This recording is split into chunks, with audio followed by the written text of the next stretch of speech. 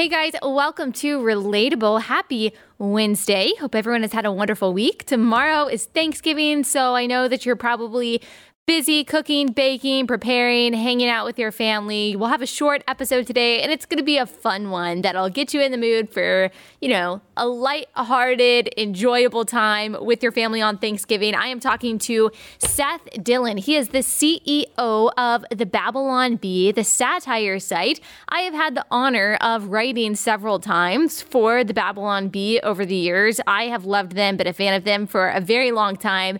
They're Christian, conservative, just all out funny people. And they're just genuinely good people. Like the people behind the Babylon Bee are as great as their headlines. And so you're going to enjoy this conversation. We're not just going to talk about the woke scolds and the pearl clutching that now tends to come from the left side of the aisle and the importance of satire and humor and all that kind of stuff. We're also towards the end of the conversation going to talk a little theology.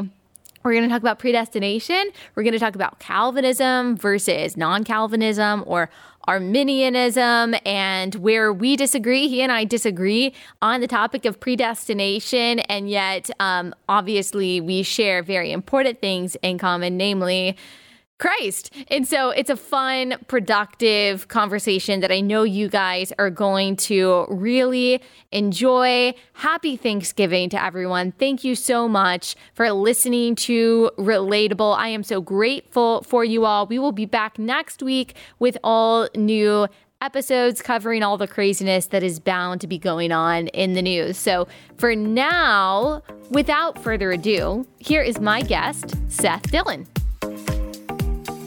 Seth, thank you so much for joining us. First, just in case there are a few people out there who don't know you, can you tell everyone who you are and what you do?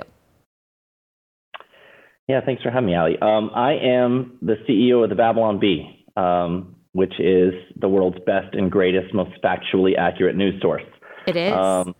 Fake news you can trust. I run the business side of things. Kyle Mann, who our editor-in-chief, runs like the content team and is really responsible for that side of things. I run the business and represent the company. And I've been doing that since I took over in 2018. So going on 4 years now, which is pretty awesome. The Bee started in 2016. So I took it over from Adam Ford, its founder. Yeah, and it's really exploded under your leadership over the past few years. Has it surprised you how much it has taken off, or did you see the potential right away before you decided to join? I mean, I saw potential. That's why I got involved. It was already kind of taking off. It was going viral, and people are sharing these articles millions of times, and the site was getting millions of views. So it had a huge amount of potential.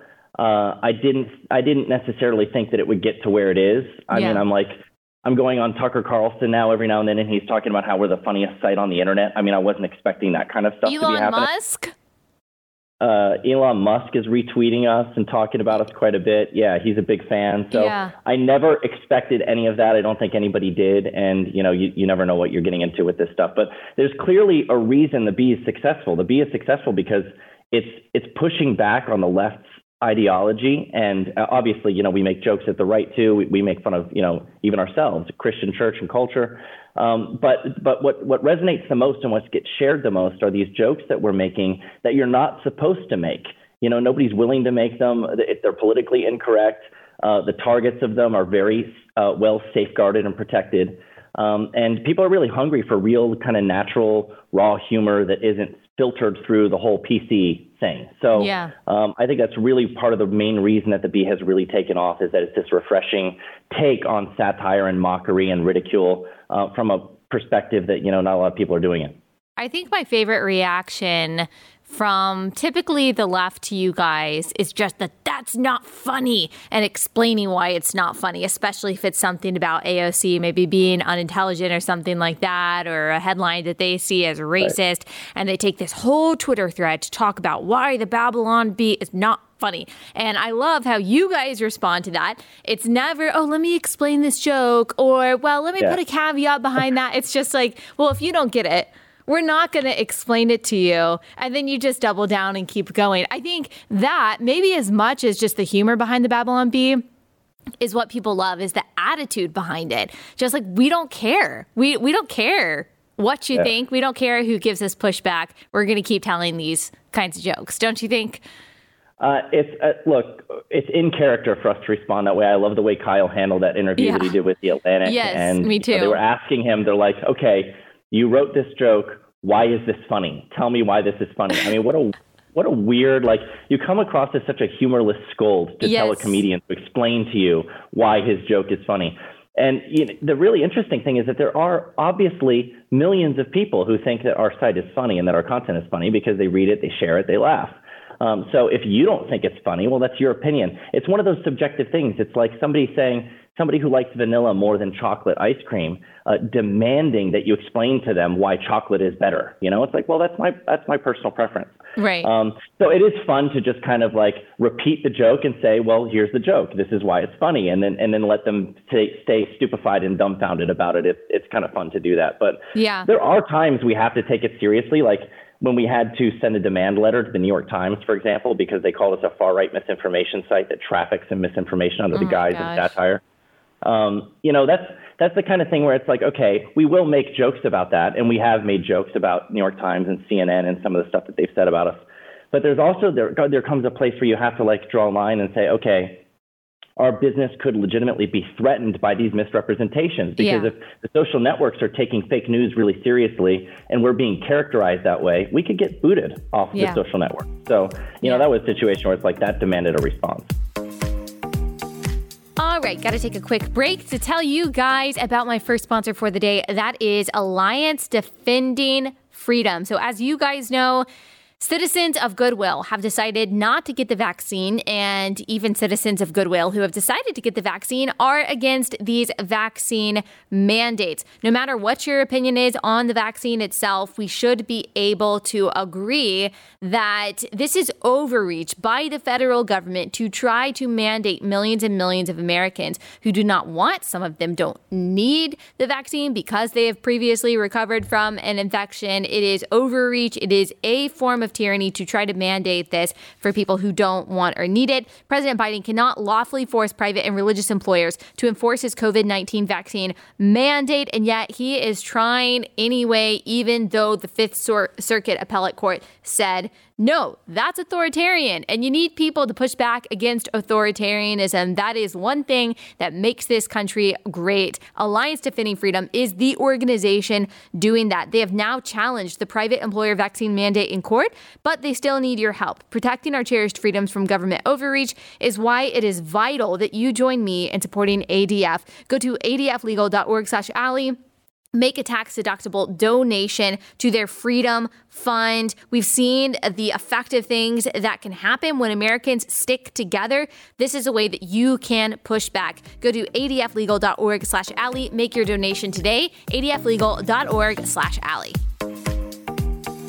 Let's analyze that a little bit, because I've noticed that the leftist media will do this, not just with the Babylon Bee, but when I made that little satirical video with AOC back in like 2018, I got all of these very incensed and serious emails the next morning, totally unexpected to me, from The Atlantic, BuzzFeed, these mainstream outlets saying, how do you feel about spreading this kind of disinformation? Like, how do you feel about duping so many people? They're very serious and they're acting very mad about this. And then they act like it wasn't intended as satire, that I actually intended for people to think that I was interviewing AOC, which is just ridiculous. But they know, like the journalists know that the Babylon Bee is satire. They knew that the video that I did was satire. So why did they do this? Why did they pretend to not know? Why do they pretend that they don't know that it's supposed to be a joke? What do you think is behind that? It's nefarious. I mean, like with the word I used for the New York Times, I said it's actually malicious because they do know better. I mean, they do. We had, in the case of the New York Times, they actually did a profile piece on us where they came to our office. Wow. They interviewed our guys. They took pictures of us. Like, they had written about us before. They'd covered us before. And then yet, over the course of time, continued to just keep going back to this, maybe they're this undercover misinformation outlet that's just pretending to be a satire site, trying to guess at your motives. I mean, in that case, it's really obvious why they're doing it. It's if they can get you labeled misinformation, then they can get you deplatformed. It's really that simple. And so they try to act like there must be some, if they just treat it as satire, like satire is very permissible. It's very allowable. It's not harmful. So they have to try to find a way to make it seem harmful. So they'll either treat it as misinformation or they'll treat it as hate speech. Those are the two things that, it's punching down. You're making fun of people that you're not supposed to make fun of. Punching down. So that's the phrase that they use constantly. Even if you're criticizing or making fun of like a congresswoman, you're punching down somehow. Yeah. You're punching down on people. The whole idea there is that these people are marginalized and oppressed, and you have all the power, and you're making jokes at them, and that's not fair. And really, honestly, it's the other way around. This whole situation with Dave Chappelle perfectly illustrated it. He's one of these people. He's got enough of a platform and a position and enough of a following that he's not. Anybody else would have been completely canceled. And when you have this situation where the people who are complaining that they're marginalized or oppressed have the power to get you canceled, they are actually the oppressors in that situation. I've said it before, like if you have the will and the power to punish people who merely make jokes about you, then you're the one who's really in control there. The power dynamic is really flipped on its head, and they're trying to act like victims. So they're actually creating a bunch of victims in their wake with all that nonsense. Yeah, I remember you saying that. I watched you say that on Tucker Carlson, and I thought that was such a good point. You know who has at least the cultural power, but probably the political and institutional power too, by looking at who you're not allowed to make fun of. And Dave Chappelle made that point when he responded to all of the backlash about his special. He said, well, I'm the only one that's not allowed in the Netflix building. All of these people showed up to work. He's the only one that's not even allowed to go in. And yet people are accusing him of punching down by saying that a woman is a woman. And I think because of that, I am seeing what seems like a shift. People used to think that everyone on the right, that, we were the pearl clutchers. Like we were the ones that couldn't take a joke, and that you're not allowed to make fun of our faith. You're not allowed to make fun of our values, whatever it is.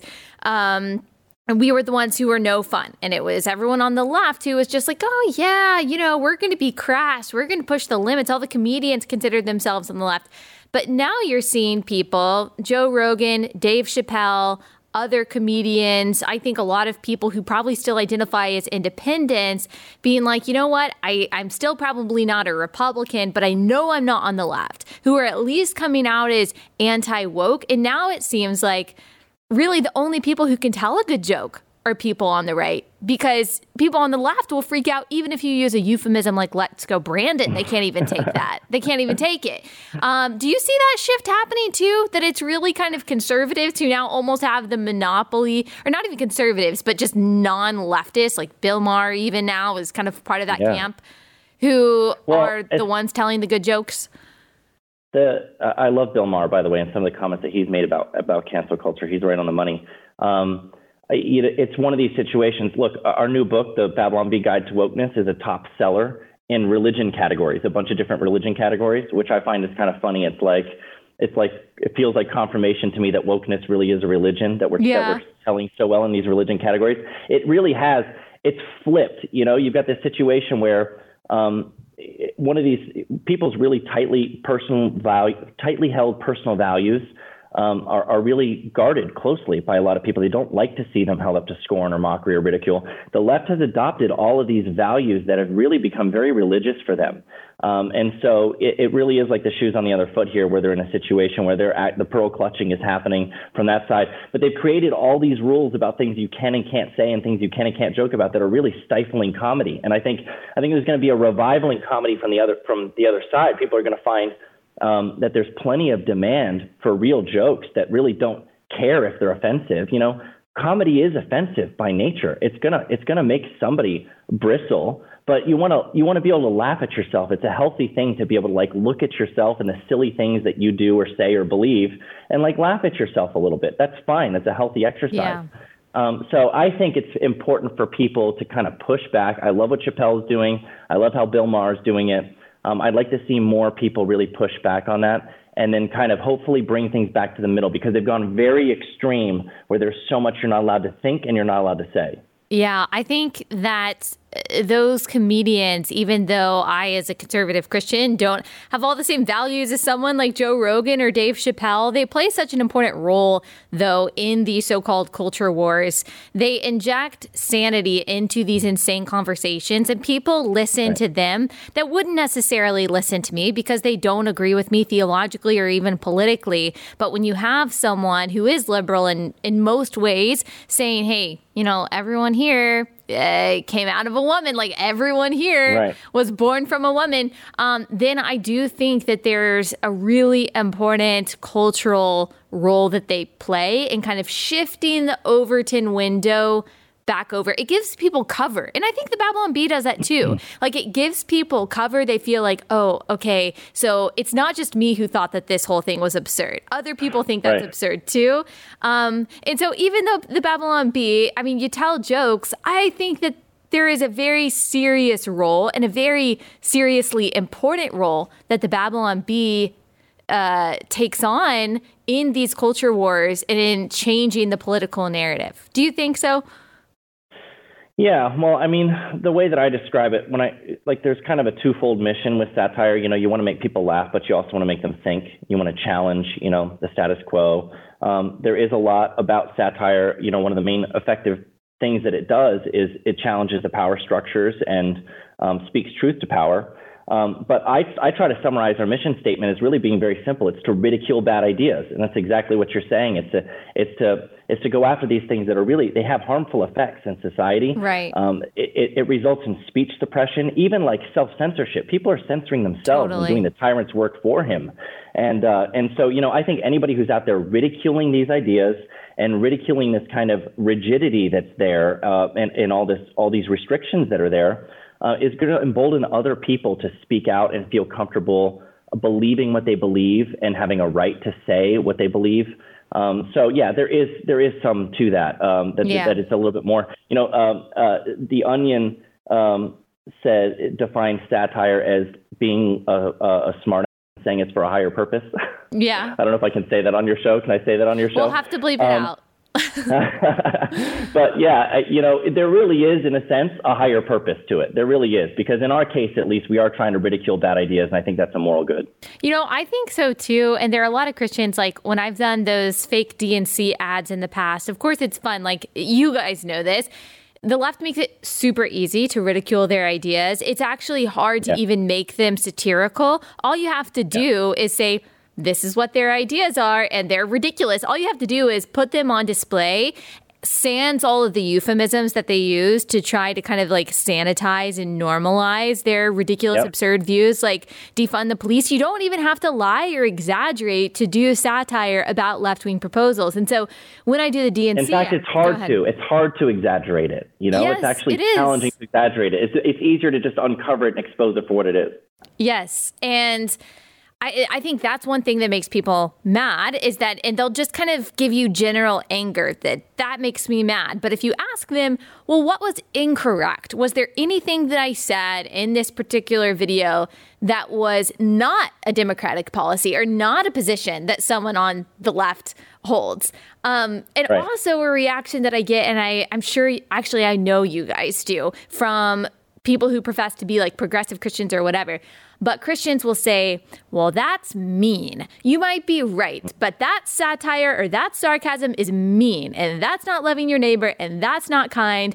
And man, I take such issue with the tone police, who are actually angrier about someone making fun of this really bad, really destructive, and sometimes evil idea, like men having access to women's bathrooms. They're more mad about making fun of that and the tone that someone uses to make fun of that than they are the evil idea itself. And that really bothers me about some Christians. Yeah, I think that's an important point too, is that it's, you know, what is your goal? Is your goal to hurt people and make them feel stupid and bad about themselves, or is your goal to protect people and actually push back on something that's harming people? In our case, you know, when I'm talking about ridiculing bad ideas, I'm not talking about like ridiculing people mercilessly and making them feel terrible about themselves. Right. I'm talking about ridiculing ideas that are going to actually hurt people. And so, yeah, you're absolutely right. It's silly to care more about the fact that someone's making those jokes. And first of all, on the other side of it, they are perfectly happy to make jokes at your expense that completely make you look silly or stupid, or to even hurt your feelings personally. They don't care about your feelings. It's just certain people in protected groups, their feelings matter more than everybody else's feelings for some reason. So that's not fair either. But really, yeah, from that perspective, the Christian perspective of, this isn't loving your neighbor, this is nice. It's not loving to your neighbor to lie to them either. It's not loving. It's not loving to treat skin color like it's the most important thing about somebody. It's not loving to deny the differences between the sexes.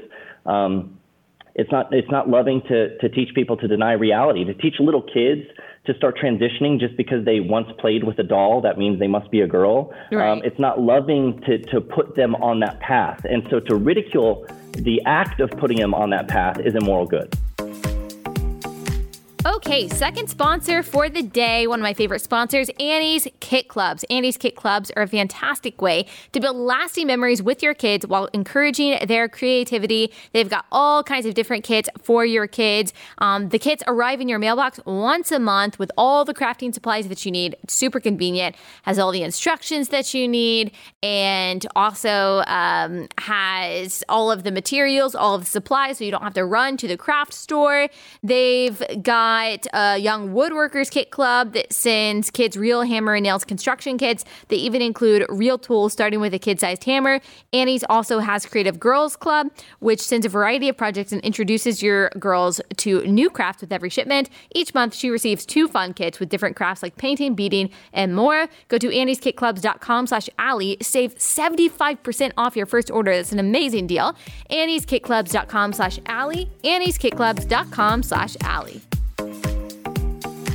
I just wonder what Bible sometimes these people are reading, because I know for me, like when I read Jesus's words to the apostles, when people ask him what I think are legitimate questions, and he responds in a way sometimes that's super off-putting, sarcastic, or he doesn't answer directly. He responds with a question. He uses different rhetorical devices in order to get his point across. We see that throughout Scripture.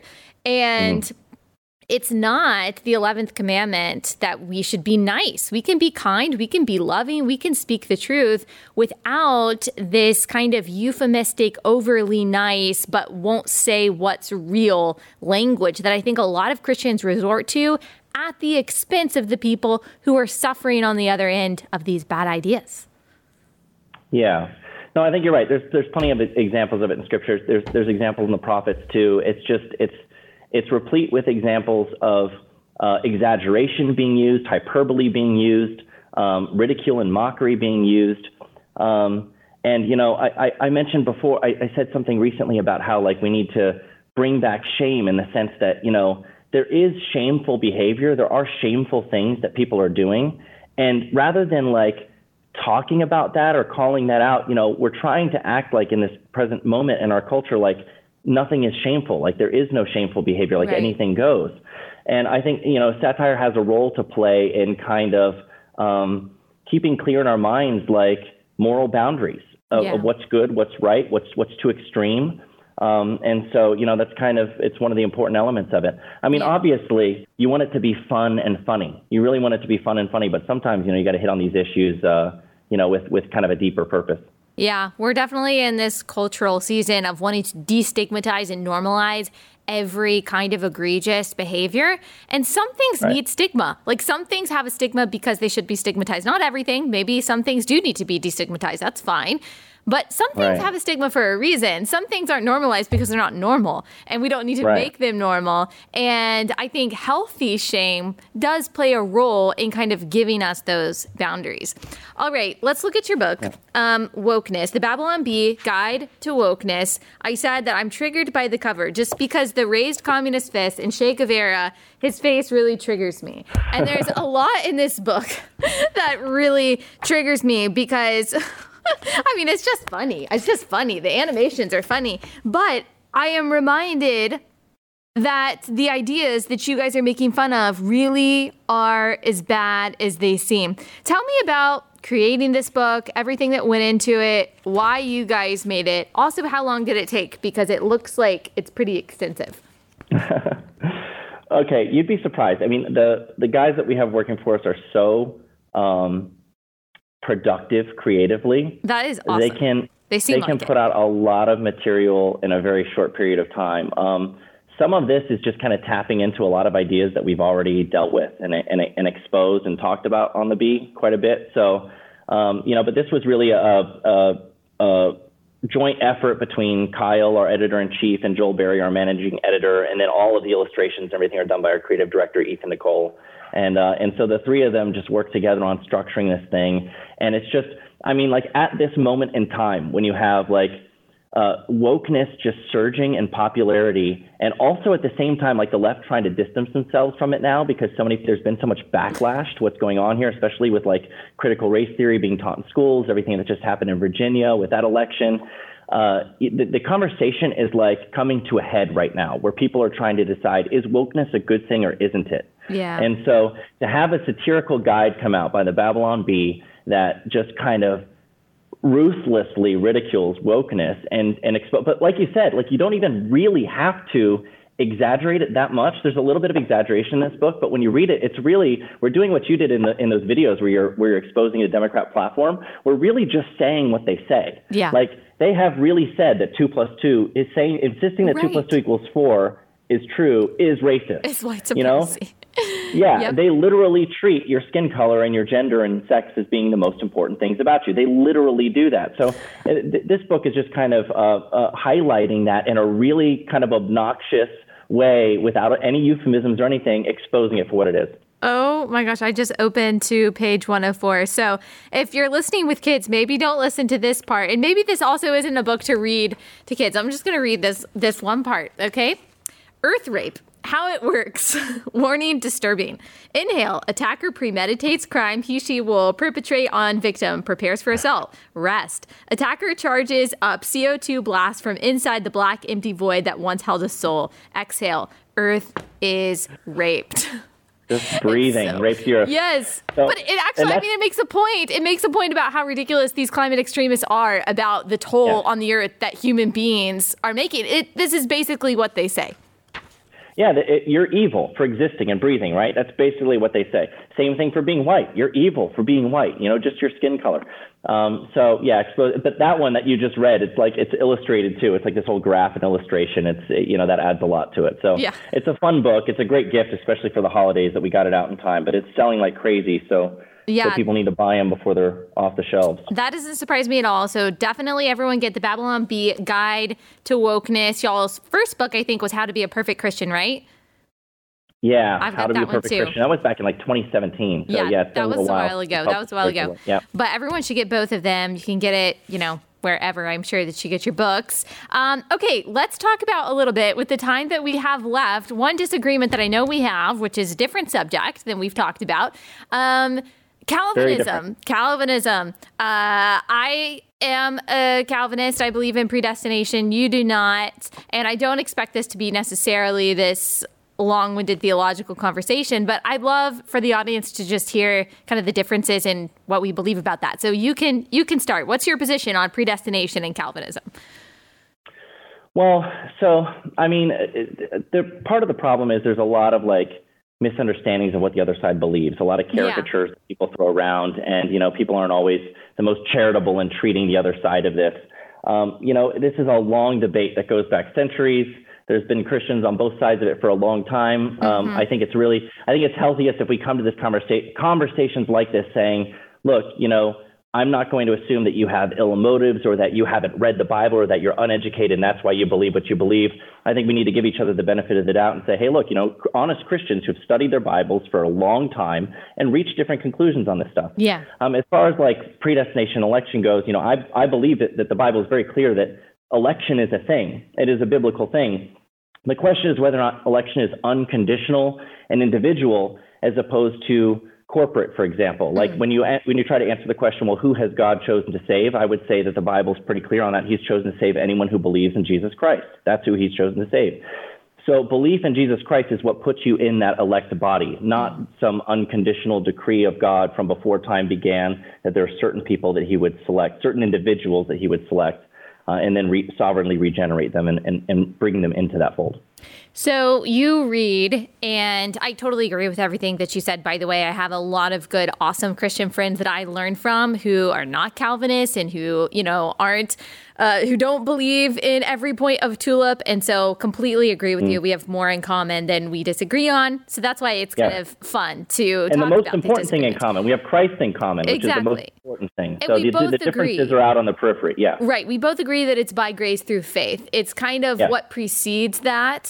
That I think that we disagree on. Whereas I read something like Ephesians 1, in love, he predestined us for adoption as sons. And I read Romans 9 to mean, I guess you could call it corporate, but it is individual predestination, that there is an elect. And elect sounds like elite, but of course that's not what we mean by it. We just mean that God predestined the people that he's going to predestine. And while we do believe it is by grace through faith, we believe that he gives grace that then leads to the faith of salvation, and that there's nothing that we can add to our salvation. So me saying that, well, if I hadn't believed, or if I hadn't mustered up the strength to believe, then I wouldn't be saved, that to me is kind of giving myself credit for my salvation. Whereas Calvinists would say, no, it is only because God predestined you. And here's the conundrum that I find myself in when I try to see your position. And so maybe you can kind of work this out for me. I'll try. Yes, you can try, because I haven't been able to either. So we agree that God is all powerful, that God is all knowing, and that God is omnipresent. We believe all of these things about God. Yeah. So if that is the case, then how can he, if he foreknows something, which we know that he does because he is all knowing, and if he is not limited by time and space, he's everywhere at once, then how is his foreknowledge not the same thing as predestination? Because he can do anything he wants to. If he can do anything that he wants to, then he could cause someone to believe in him, but he is choosing not to. He could cause anyone he wants to believe in him. We know that he turned Pharaoh's heart into a heart of stone. And so if he can do that, and he chooses not to do that for some people, and he chooses to do it for other people, then how is that not predestination? That's a very big question. Wow. A lot loaded into that. Well, where to begin? Okay, so first, let me take a step back, first of all, and address something that you said earlier, because this is, I think, one of those caricatures. And some of it is just like a way of thinking about things. But when we talk about somebody exercising faith in you mentioned, I think you used the words like mustering up the strength or something like that. It has nothing to do with personal strength. First of all, people who disagree with Calvinists about predestination and election, the 5 points of TULIP, they would still say that salvation is all of God and it's by grace alone, and that God has to initiate. God initiates. Man merely yields or resists, right? So if I'm yielding and no longer fighting the lifeguard who's trying to save me while I'm drowning, I'm not saving myself. He's still saving me. I've just stopped resisting him so that he can actually get me out of the water. So, when you yield to God who's drawing you and wants to save you, that's not a situation where you have anything to brag about. Paul contrasts faith with works. He doesn't say that faith itself is a work. It's literally just saying, I can't do anything to earn my salvation. I need you to save me, and yielding to him and allowing him to do that. And that's a response to God's drawing on people's hearts, the Holy Spirit, the power of the gospel unto salvation being preached to them. That's a response to that. It's not man initiating, saying, you know what, I've decided I need salvation, and coming to God on his own. So that's one point. On the point of God's foreknowledge and him knowing everything, I agree that God knows everything. I would say that God, whatever you freely decide to do, God infallibly foreknows. So, God knows everything that's going to happen. And that's just the nature of him being God, is that he knows everything that's going to happen. I don't think that amounts to fatalism where, because God knows that it's going to happen means that God determined it. There's a very big difference between God knowing infallibly what you will freely do, and God determining that you do it. I think there's a massive difference between those two things. But he could stop anything, correct? He could stop anything from happening that he wanted to stop from happening. And yes, so if he is choosing not to, then, and this is not necessarily a question that I have a perfect answer to, but if God chooses not to stop something, which we know that is within his power to do, then isn't there a bit of responsibility? Isn't there a bit of determinism in that?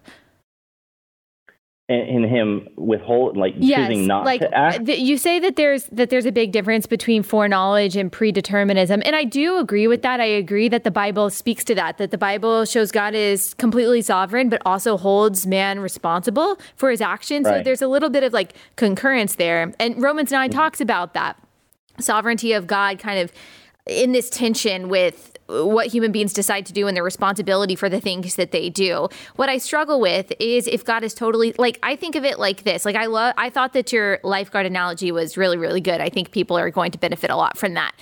The analogy also that I think of has to do with drowning in a pool, actually. So if you have a babysitter who is babysitting a child, and the child walks outside, walks into the pool, and drowns. Parents come home, obviously awful thing. The only way that you would not hold that babysitter responsible for what happened is if that babysitter was constrained in some way, so that babysitter didn't have the power to save that child, or if somehow the babysitter didn't know, or the babysitter wasn't there. All of those would be irresponsible things. But those three things we know are not true about God. We know that God is all powerful. We know that God is there. We know that he is capable, that he has the knowledge to do something. So in the same way that babysitter would still be held responsible, even though the babysitter didn't push the child into the pool, their capability of being able to save that child from the pool does hold them responsible. So wouldn't God... Interesting argument you're making. So Alvin Plantinga, if you're familiar with him, he put together this argument called the free will defense. It's not really original to him, but he really formulated and structured the free will defense to explain how there can possibly be evil when God exists and he's omnipotent, omniscient, how is it possible that we have evil? The one possible answer, and an answer that I think is biblical, is the fact that he's decided to create free creatures. So when we talk about sovereignty, a non-Calvinist like me would agree that God is sovereign. But when it comes to human freedom, a lot of Calvinists think, okay, well, if he's sovereign, it means he's got to control everything. He's got to determine everything that happens. I don't see any reason why God couldn't, in his sovereignty, exercise divine self-limitation and allow for free creatures to exist, to live in an environment where love and goodness and joy and suffering are all possible, because he sees some great good in that. And if he decides to do that, in his sovereignty decides to do that, I don't think that you can fault him for that if he's determined that he thinks that there's some good to that it's better to have that than to not have that. And so, when God is being patient with us because he's not willing that any should perish, and desires that every man, and commands that every man everywhere repent and believe, I think he's being genuine. He's being sincere. He wants everybody to repent and believe. And I think that Romans is a beautiful picture. If you zoom out of specific passages that focus on, God will harden whoever he wants to harden, if you zoom out from those specific passages, he'll have mercy on whoever he wants to have mercy. Later on, it talks about how he wants to have mercy on them all in chapter 11. What Paul's burden is there is to show, that the Jews are really objecting that Gentiles are being grafted in, that they're enjoying, that they're being entering into this covenant with God too through Jesus Christ. It's supposed to be this exclusive thing. It's being opened up. God is arguing, who are you to question me? How can you question me that I've opened it up to everybody, that I want to have mercy on more people? The election was originally with Israel, and that's a corporate thing. And then it became in Christ and opened up to Gentiles. That's a corporate thing. It's a larger corporate thing. And the one led to the other. So I see Romans 9 as really being Paul's burden to widen the scope of God's mercy and include the Gentiles in it, not just the Jews, and to do so through Jesus, so that anyone who believes can be saved. And it's ultimately his desire that all be saved and he'll have mercy on all. Yeah. And the reason that they're not is because he's not being deterministic. He's not forcing Christ on anyone. He's allowing you to either yield or resist. So I think that's really comes down to the key differences. And it's just, what is God's desire? I think it's really clearly stated biblically that God's desire is for all to be saved. Okay, last sponsor for the day, my good friends at Good Ranchers. Guys, Christmas is coming up, and if you're looking for a creative gift to give a loved one in your life, maybe especially a guy who loves to grill, then you should consider purchasing a box of Good Ranchers meat. All of their craft beef and their better than organic chicken comes from American farms and American farmers. And considering that the ranching and farming industry in the United States is not in a good place right now, because unfortunately the United States has decided in the last 6 or so years to rely mostly on imported meat from overseas, it's really important that those of us who want to put America first and want to support this American industry buy American meat. That means that you should probably not buy your meat from the grocery store. The vast majority of it is imported from overseas, and you should rely on Good Ranchers. So you can buy that one box of meat. You've got different kinds of meat that you can get. You've got your fillets, you've got your T-bones, you've got your ground beef, and then you've got your pre-marinated and non-pre-marinated chicken. It's all super high quality. We eat it almost every night. We absolutely love Good Ranchers. It's super convenient. Plus, if you use my code, then you get an extra deal, and it's only available through the end of November, so just a few more days. If you go to goodranchers.com/Allie, you get 10 free bistro filet medallions with your order. If you subscribe, you also save $25 on each box of mouthwatering American meats for life. And you get free express shipping. So go to goodranchers.com/Allie or use code Allie at checkout. 10 free bistro medallions, free express shipping, $25 off your subscription at goodranchers.com/Allie. Like I said, I think we agree on so much more than we disagree on. When I look at Romans 9 and those surrounding chapters, when he's not just talking about Israel and he's not just separating Israel and Gentiles, he's separating faith from lack of faith, because he says not all Israel is Israel. And he talks about how it is, by grace through faith, even though it doesn't use the same terminology that it does in Ephesians 2, talks about how it is through faith that both Gentiles and Jews are now coming together and are reconciled to God and are reconciled to each other. So because of that, because the distinction there is not primarily between Gentiles and Jews in those chapters, but between those who have faith, Gentiles and Jews, and those who do not. And then he says that people are going to say, okay, but how is that fair that he makes vessels of wrath and vessels of mercy, unsaved and saved? Who can resist his will? How is that fair, basically? And Paul answers kind of like what you said. Who are you? Who is the clay to answer back to the potter, why did you make me this way? Now, I think, like you said, we have maybe differences in interpretation there, and there are other passages in love, he predestined us, and I guess you would interpret that as meaning kind of collectively, he predestines the saints, he predestines, I don't know, the Gentiles to be saved, whereas I would look at that more individualistically. But I think that's where we'll leave it. I really, really appreciate you taking the time to so clearly articulate your thoughts. I think people will benefit from it. Maybe one day we can have a longer, exclusively theological conversation. That would be fun. Okay. Yeah, it would be. I appreciate you giving me the chance to talk about it. A lot of people don't want to touch these things because it can get so heated. But I think if you just have an open heart and mind to hear what other people have to say, it doesn't have to get that way. Yeah, definitely. Especially when you have Christ in common. All right. Where can everyone find you, support you, the Babylon Bee, your book, all that good stuff? We're easy to find. We're all over everything. BabylonBee.com. We're on Twitter, Instagram, everything. Myself, I'm Bee Chief on Instagram, and I'm on Twitter as Seth Dillon. I think the main thing I'd want to push is our book. Go buy the Babylon Bee Guide to Wokeness. It's a top seller right now. We actually hit number 14 on all books amazing. On Amazon. That's awesome. That was pretty impressive. Our publisher's thrilled with that. Go make it number 1. That would be pretty cool. Yes. Well, thank you so much, Seth. Thanks for talking to us. Thank you, Allie.